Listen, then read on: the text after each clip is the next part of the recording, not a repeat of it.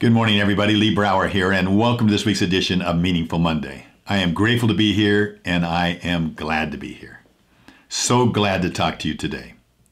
Last week, on Wednesday, the day following the election, my wife Lori shared a post with me that was in Facebook from a friend of hers. It humored me so much that I decided to send it out to all of you right then. Why? To make a point that was time sensitive in the moment about perception.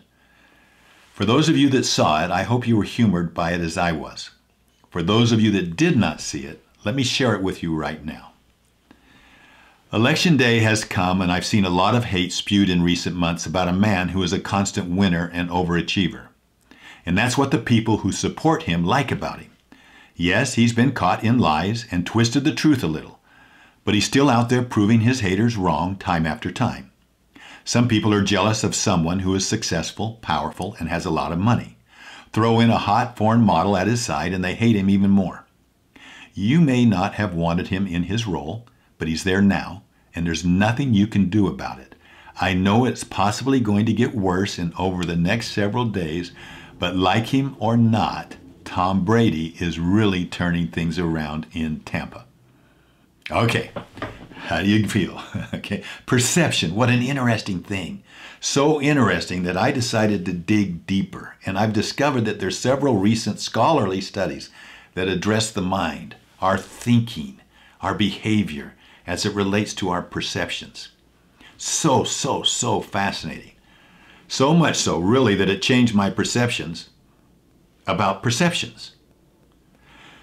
Now, I'd love to go deep. I'd love to spend hours conversing about this, but it's important for us to understand some basic premises. We're living in a VUCA, volatile, uncertain, complex, and ambiguous world.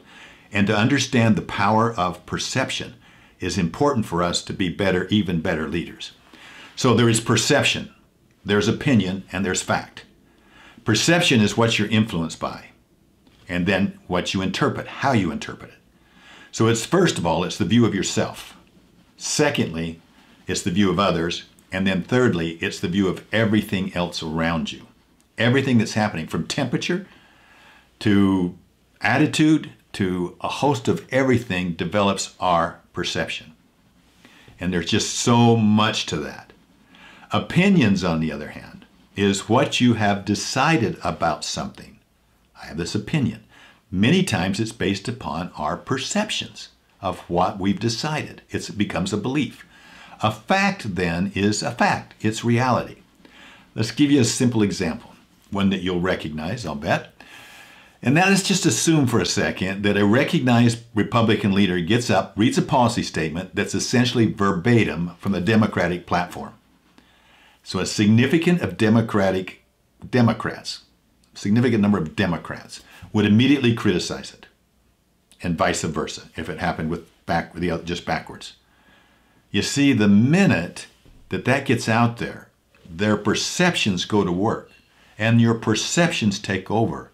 And it's even more so if they become opinions.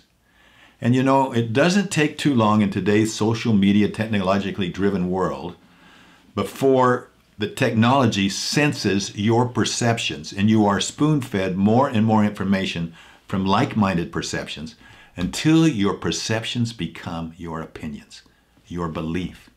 And it may or may not have anything to do with reality. So much so that people can come to believe something that is false if it is reinforced by their information networks.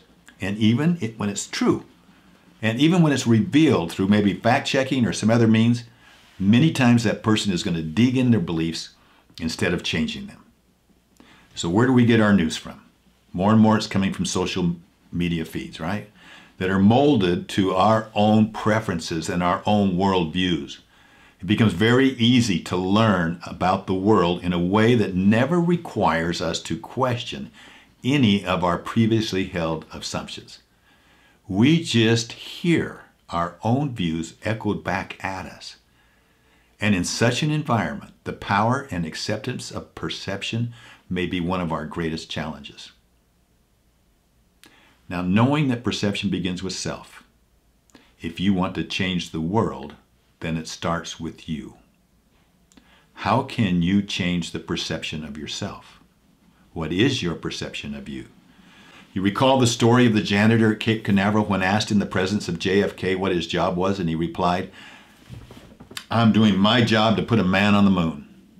You could have asked another janitor in the same situation, same environment, and you might have gotten a different answer. "I'm just a janitor." Two people can be doing the same thing but with quite different perspectives, and consequently so many different outcomes. For me, to help me have better perception of myself, I've carried a laminated quote in my accountability journal. The quote itself is the object of misperception. For years, this quote was attributed to Nelson Mandela's inaugural speech. However, we all know now that it came from Marianne Williamson. But I have it laminated. It's in here. I try to read it every day. I don't always read it every day, but I try to. And anyway, here's what it says, and I have it memorized at this point in time. So basically it says, our deepest fear is not that we are inadequate. Our deepest fear is that we are powerful beyond measure. It's our light, not our darkness, that most frightens us. We ask ourselves, who am I to be brilliant, gorgeous, talented, fabulous? Actually, who are you not to be?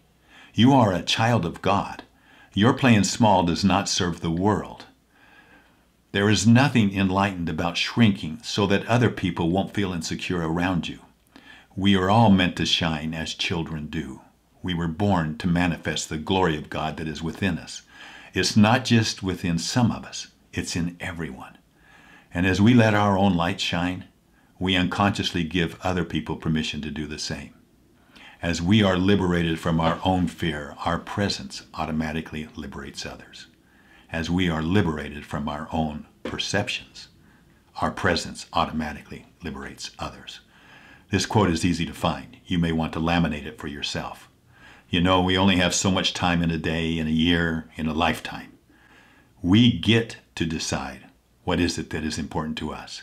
And as we learn to distinguish between perceptions, opinions, and facts, we will become even better leaders. Make life meaningful. Live life deliberately. I look forward to talking to you next week. Bye-bye.